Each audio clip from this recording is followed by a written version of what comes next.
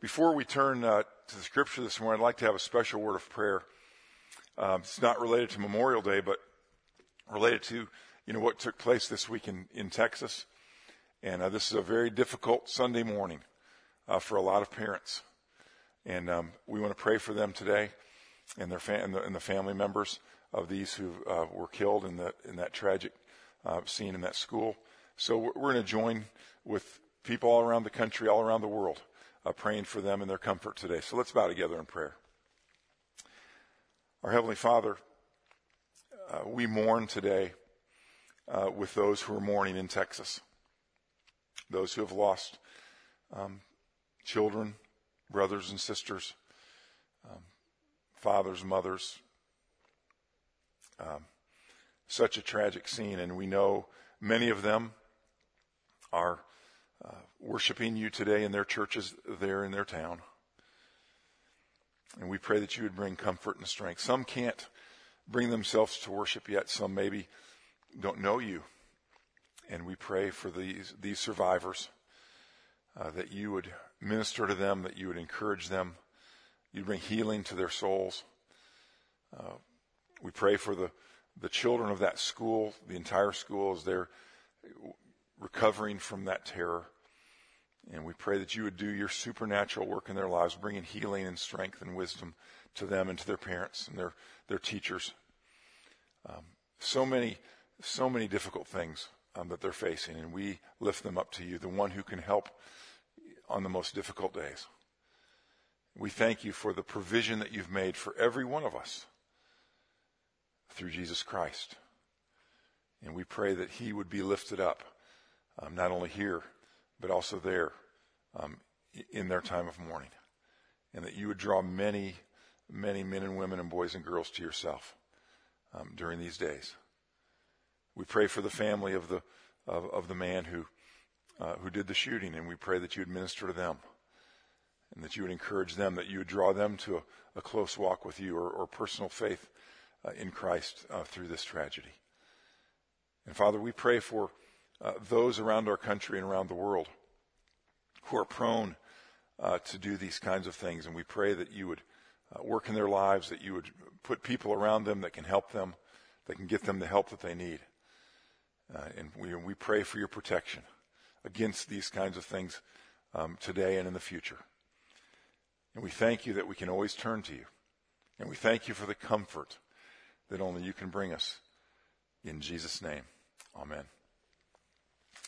Well, at this time, if you would take your Bibles and turn in your Old Testament to 2 Samuel chapter 23, 2 Samuel chapter 23, I want to read a passage that is the only passage that I can find that is kind of a Memorial Day passage in Scripture. These are some of the last words of King David, the second king of Israel. And if you know his history, he was a man of war, and the Lord used him to secure Israel's borders and to provide security to that land that had been very unstable. And one of the things that David thanked the Lord for were his mighty men, his soldiers, and the leaders of his soldiers in particular. And so I want to read this morning as a reminder that what we do as a country in Memorial Day is not something foreign to Scripture, not something foreign to God. He appreciates us giving thanks and paying honor and respect to those who deserve it. And so 2 Samuel chapter 23, verse 1. These are the last words of David. The oracle of David, son of Jesse, the oracle of the man exalted by the Most High, the man anointed by the God of Jacob, Israel's singer of songs. The Spirit of the Lord spoke through me. His word was on my tongue. The God of Israel spoke. The Rock of Israel said to me, when one rules over men in righteousness, when he rules in the fear of God, he is like the light of morning at sunrise on a cloudless morning, like the brightness after rain that brings the grass from the earth. Is not my house right with God? Has he not made me with an everlasting covenant, arranged and secured in every part? Will he not bring to fruition my salvation and grant me my every desire? But evil men are all to be cast aside like thorns, which are not gathered with the hand. Whoever touches thorns uses a tool of iron or the shaft of a spear. They are burned up where they lie. These are the names of David's mighty men. Now excuse my pronunciations, those of you who are experts in ancient Hebrew. Josheb Bashebath, a Tahachmonite, was chief of the three. He raised his spear against 800 men whom he killed in one encounter.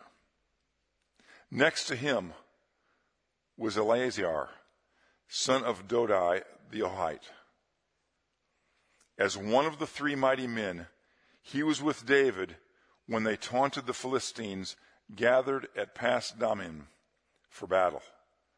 Then the men of Israel retreated, but he stood his ground and struck down the Philistines till his hand grew tired and froze to the sword. The Lord brought about a great victory that day. The troops returned to Eleazar, but only to strip the dead. Next to him was Shammah, son of Agi, the Harite. When the Philistines banded together at a place where there was a field full of lentils, Israel's troops fled from them.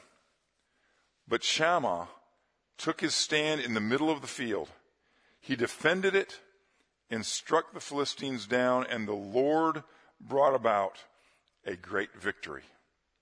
During the harvest time, 3 of the 30 chief men came down to David at the cave of Adullam, while a band of Philistines was encamped at the valley of Rephaim. At that time, David was in the stronghold, and the Philistine garrison was at Bethlehem. David longed for water and said, "Oh, that someone would get me a drink of water from the well near the gate of Bethlehem." So the 3 mighty men broke through the Philistine lines, drew water from the well near the gate of Bethlehem, and carried it back to David. But he refused to drink it. Instead, he poured it out before the Lord. "Far be it from me, O Lord, to do this," he said. "Is it not the blood of men who went at the risk of their lives?" And David would not drink it. Such were the exploits of the 3 mighty men. Abishai, brother of Joab, son of Zeruiah, was chief of the 3. He raised his spear against 300 men whom he killed, and so he became as famous as the 3. Was he not held in greater honor than the 3? He became their commander, even though he was not included among them. Benaiah, son of Jehoiada, was a valiant fighter from Kabzeel, who performed great exploits. He struck down 2 of Moab's best men. He also went down into a pit on a snowy day and killed a lion. And he struck down a huge Egyptian. Although the Egyptian had a spear in his hand, Benaiah went against him with a club. He snatched the spear from the Egyptian's hand and killed him with his own spear. Such were the exploits of Benaiah, son of Jehoiada. He too was as famous as the 3 mighty men. He was held in greater honor than any of the 30, but he was not included among the 3. And David put him in charge of his bodyguard. And then he continues on with a list of the 30. And I want to read this morning as a reminder of the way that God uses men even in the difficult, ugly things of battle and of war.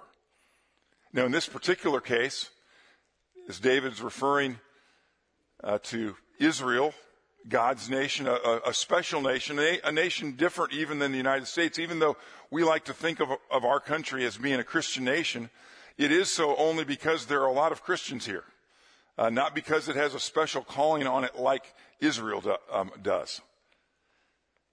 But Israel, as we look at it, and we look at David's special relationship, and David's, used, and we've even talked about him in the last couple of weeks as being a type of Christ, a person that we look at in his life and see many ways in which he portrayed some of the things that Jesus himself was going to do when he came to live in this world. So he's referred to often as a type of Christ. When we look at David, and we look at the way that he was honoring these men who served him, we recognize that God used them even in the difficult things. I mean, I've never been involved in a situation where my hand was so tired that it froze to the sword that I was using to protect my country. The closest thing I have to that was salmon fishing in Alaska on July 5th, and it was so cold that as I was trying to reel in that 55-pound salmon that I caught, just thought I'd mention that, that my hand was basically locked onto the reel as I was trying to reel it in. But that's nothing compared to what these men experienced, serving the Lord through their service in the military. Now, that was a special calling in Israel because they were God's nation. But as we see from Romans chapter 13, the nations of the world, after that, the people that are called to serve in their military also have special responsibilities. And so it's important for us to remember even today, even though the United States isn't Israel and our soldiers aren't, in God's army as these were, that our soldiers are God's servants. Today we recognize those who have died for our country, but we also want to remember those who are serving our country now or have served our country, faithfully. We want to give thanks to them and for them. We want to support them. We want to pray for them. We want to encourage them and remember how important their role is. God has decided in his wisdom to use men and women to do this hard work, to do this special work. And so we want to remember them as we remember those who have fallen for our country. We want to remember those who currently serve or have served in the recent past, and be thankful for them and to honor them and to respect them, and especially to pray for them. Now, it's also important to remember, and I think it's very important in these days where there's a sort of a unique spirit of nationalism among us, that we need to be careful not to think that someone who dies for their country is given some kind of special honor to be saved by their service for their country. It's important for us to remember that. There are ancient traditions and pagan traditions where people who are fighting for their country or for their clan or for their tribe, that if they die in that fight, that they're ushered immediately into their thought of heaven and that kind of thing. That's not the case. We know from Old Testament and New Testament that salvation comes in one way, not by defending our country, not by being good people, not by being great servants, not by being great people. Salvation comes through faith in God. That's what we have to remember. All the way back to Genesis chapter 15, in verse 6, he says this about the father of the Israelites, Abraham. He says, Abraham believed God, and it was credited to him as righteousness. That was a great statement on how people are saved, by believing in God, because when we believe in God, he then makes us his righteousness. That's what he's talking about when he refers to the Lord, what the Apostle Paul is talking about when he refers to the Lord Jesus and says, God made him who knew no sin to be sin for us, that we might become the righteousness of God. So even in the Old Testament, even these men that David was respecting and honoring by mentioning them here in 2 Samuel, they weren't saved because of their efforts on the battlefield. Oh, they were saved physically in many cases. Imagine this one man beating and killing 800 people. And that is an amazing thing. It shows that he wasn't alone. He wasn't doing this alone. Not only did he have help among his troops, but most of all, he had help from God. Because it was God's plan. It was God's will for him, for that to happen that day. Now, there are other times when Israel didn't win. We remember the prophecies of Habakkuk. We referred to them a few weeks ago, where Habakkuk's main point in his prophecy was, God, why are you letting a country worse than Israel come against us and destroy us? The Assyrians. And there, God was very clear to Habakkuk, says, I use whatever means I want to judge who I want to judge when I want to judge them. And now is the time for judgment on Israel because of their rebellion against me. And I'm going to use the Assyrians. Yes, they might be worse than the Israelites, but I can use them as I want to. They'll be judged in their own time. And so we know that Israel, just because it was Israel, didn't always win every battle. But in the stories of these men that David is honoring, these were victors. These were men who won great victories. But they're not alive today. And it's our hope for them, as it's our hope for the soldiers that have fallen, for the United States of America. It's our hope that they also put their trust in God like Abraham did. We also want to recognize that while people aren't saved through their service in the military, that those who are already believers in Christ have the opportunity to use that service in service to God. It's what the Apostle Paul is talking about. I think that Paul's talking about that in Romans chapter 13, but he also refers to it in 2 Corinthians chapter 5, verse 10, where he says that we must all stand before the judgment seat of Christ, where we will receive rewards for the work that we've done in our body, whether good or bad. And so those soldiers who already know Christ, who are serving Christ by their service to our country, they're serving not only us and their commanders and their commander-in-chief, but they're also serving God. And those who serve him for his glory will also be rewarded, eternal rewards, at the judgment seat of Christ, just like all of us will for all the things that we do for Christ. This is one of those things. Serving in the military is one of those things for those who are believers in Christ. But the thing that we want to remember as we talk about this is that there are a lot of believers within our armed forces, and we praise God for that. And we want to pray for them as they serve with others who don't know Christ, that they would be strong witnesses, that they would take the time to explain their own faith in Christ, their own understanding from God's word of what it means to be saved, so that those who serve in our military will also recognize that they can be serving God at the same time. We had the opportunity a number of years ago to be one of the host churches for 5 Ukrainian military chaplains. And some of you remember that. It's a number of years ago. They came to the States to find out how that works. That was something that hadn't been done in their country when they were part of the former Soviet Union. And so as a free country, they wanted to include chaplaincy within their military. What an honor for us to be able to encourage them that day when they were here through the ministry of New Life Church that Vasily Lantuk is pastor of, that we partner with in many ways. So what an honor for us to show them something that our military has had for years. And isn't that a great thing? That within our military there are chaplains who can encourage our soldiers in their faith in Christ. But also that all of our soldiers have the freedom to share their own faith, whether a chaplain or not, to share their own faith with those that they're serving with. And we know of many, many people over the years who have come to faith in Christ through their service in the military. And so on this Memorial Day, as we think of those who have fallen, those who have already gone before us, we also want to remember those who are serving today. And so remember in your prayers not only their protection, which they need, which they're thankful that you're praying for them, but not only for their physical protection, but we also pray for their spiritual well-being. We pray for their growth in Christ if they're already believers in Christ.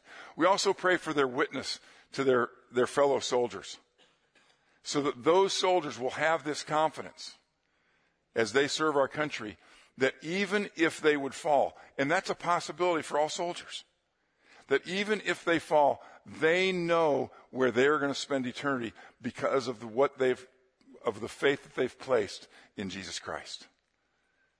Pray for the soldiers that are believers in those contexts right now that are sharing with their fellow soldiers. And pray for those who don't know Christ, that they'll be open to those conversations, that they'll be open to the ministry of the Word of God, even during their training, even during their being stationed in different parts around the world, that they will recognize the truth of God's Word and the fact that God has made a provision for them, even as soldiers. Not only will He use them to help protect our country and give us the freedoms that we enjoy, but also that He wants them to be with Him in eternity through faith in Jesus Christ. When we think about the special freedoms that we have in the United States, including the one that we're enjoying right now, and we recognize those who gave their lives, we also see that this freedom is something that the Apostle Paul told Timothy as a leader of a church to pray for. In 1 Timothy chapter 2, when he's telling Timothy how to lead his church in prayer, he said to pray for kings and all those who are in authority, so that they will allow people to live quiet and godly lives in all holiness as they live their lives. And you know, that didn't happen very often in the day when Paul wrote that. But as an answer to the prayers of many, starting with Timothy, and over the years many have prayed that prayer, here we are today, able to do the very things that Paul was expressing a desire for Timothy to pray for. We're living in a country where we have the ability to live quiet and peaceful lives in all holiness and godliness. Right now, right here. He did it as he saved Israel many times through the people of their armed forces. He did it through people from the Revolutionary War on all the way to the current days, to our current conflicts. He's used people to secure us that freedom. And so while we thank God for our country, while we thank God for our freedom, we remember those who have secured it for us. Those who have given of their lives, and in many cases, given their lives themselves. And so on this Memorial Day, we want to praise God for those who have given their lives. We want to praise God for those who are serving now. And if you would take a moment, if you're serving either in active duty or in the reserves, if you'd stand now so that we could recognize you and honor you, we'd appreciate that opportunity.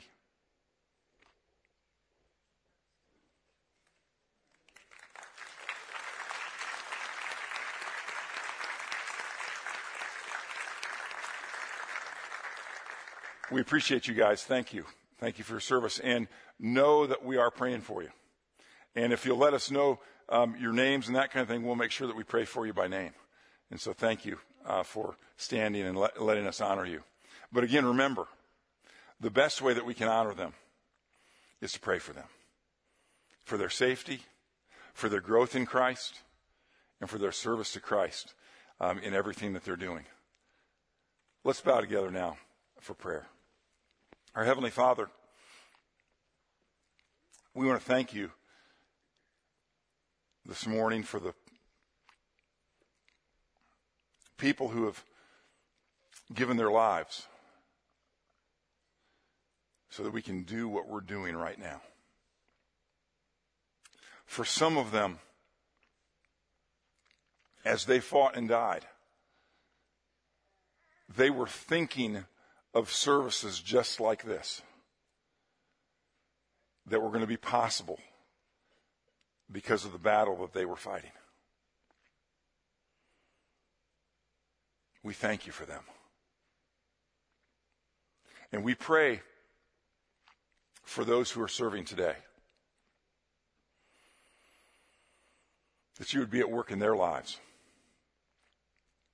that you would be drawing them to a closer walk with you or a saving relationship with you through faith in Jesus. That they would recognize that as important as their work is, it isn't a work that brings salvation. No work is, other than the work of believing in Jesus Christ. And so, Father, we pray for them today and pray that they would grow in their faith, in their understanding of who Jesus is and what he's done for them and what he's called them to do as your servants.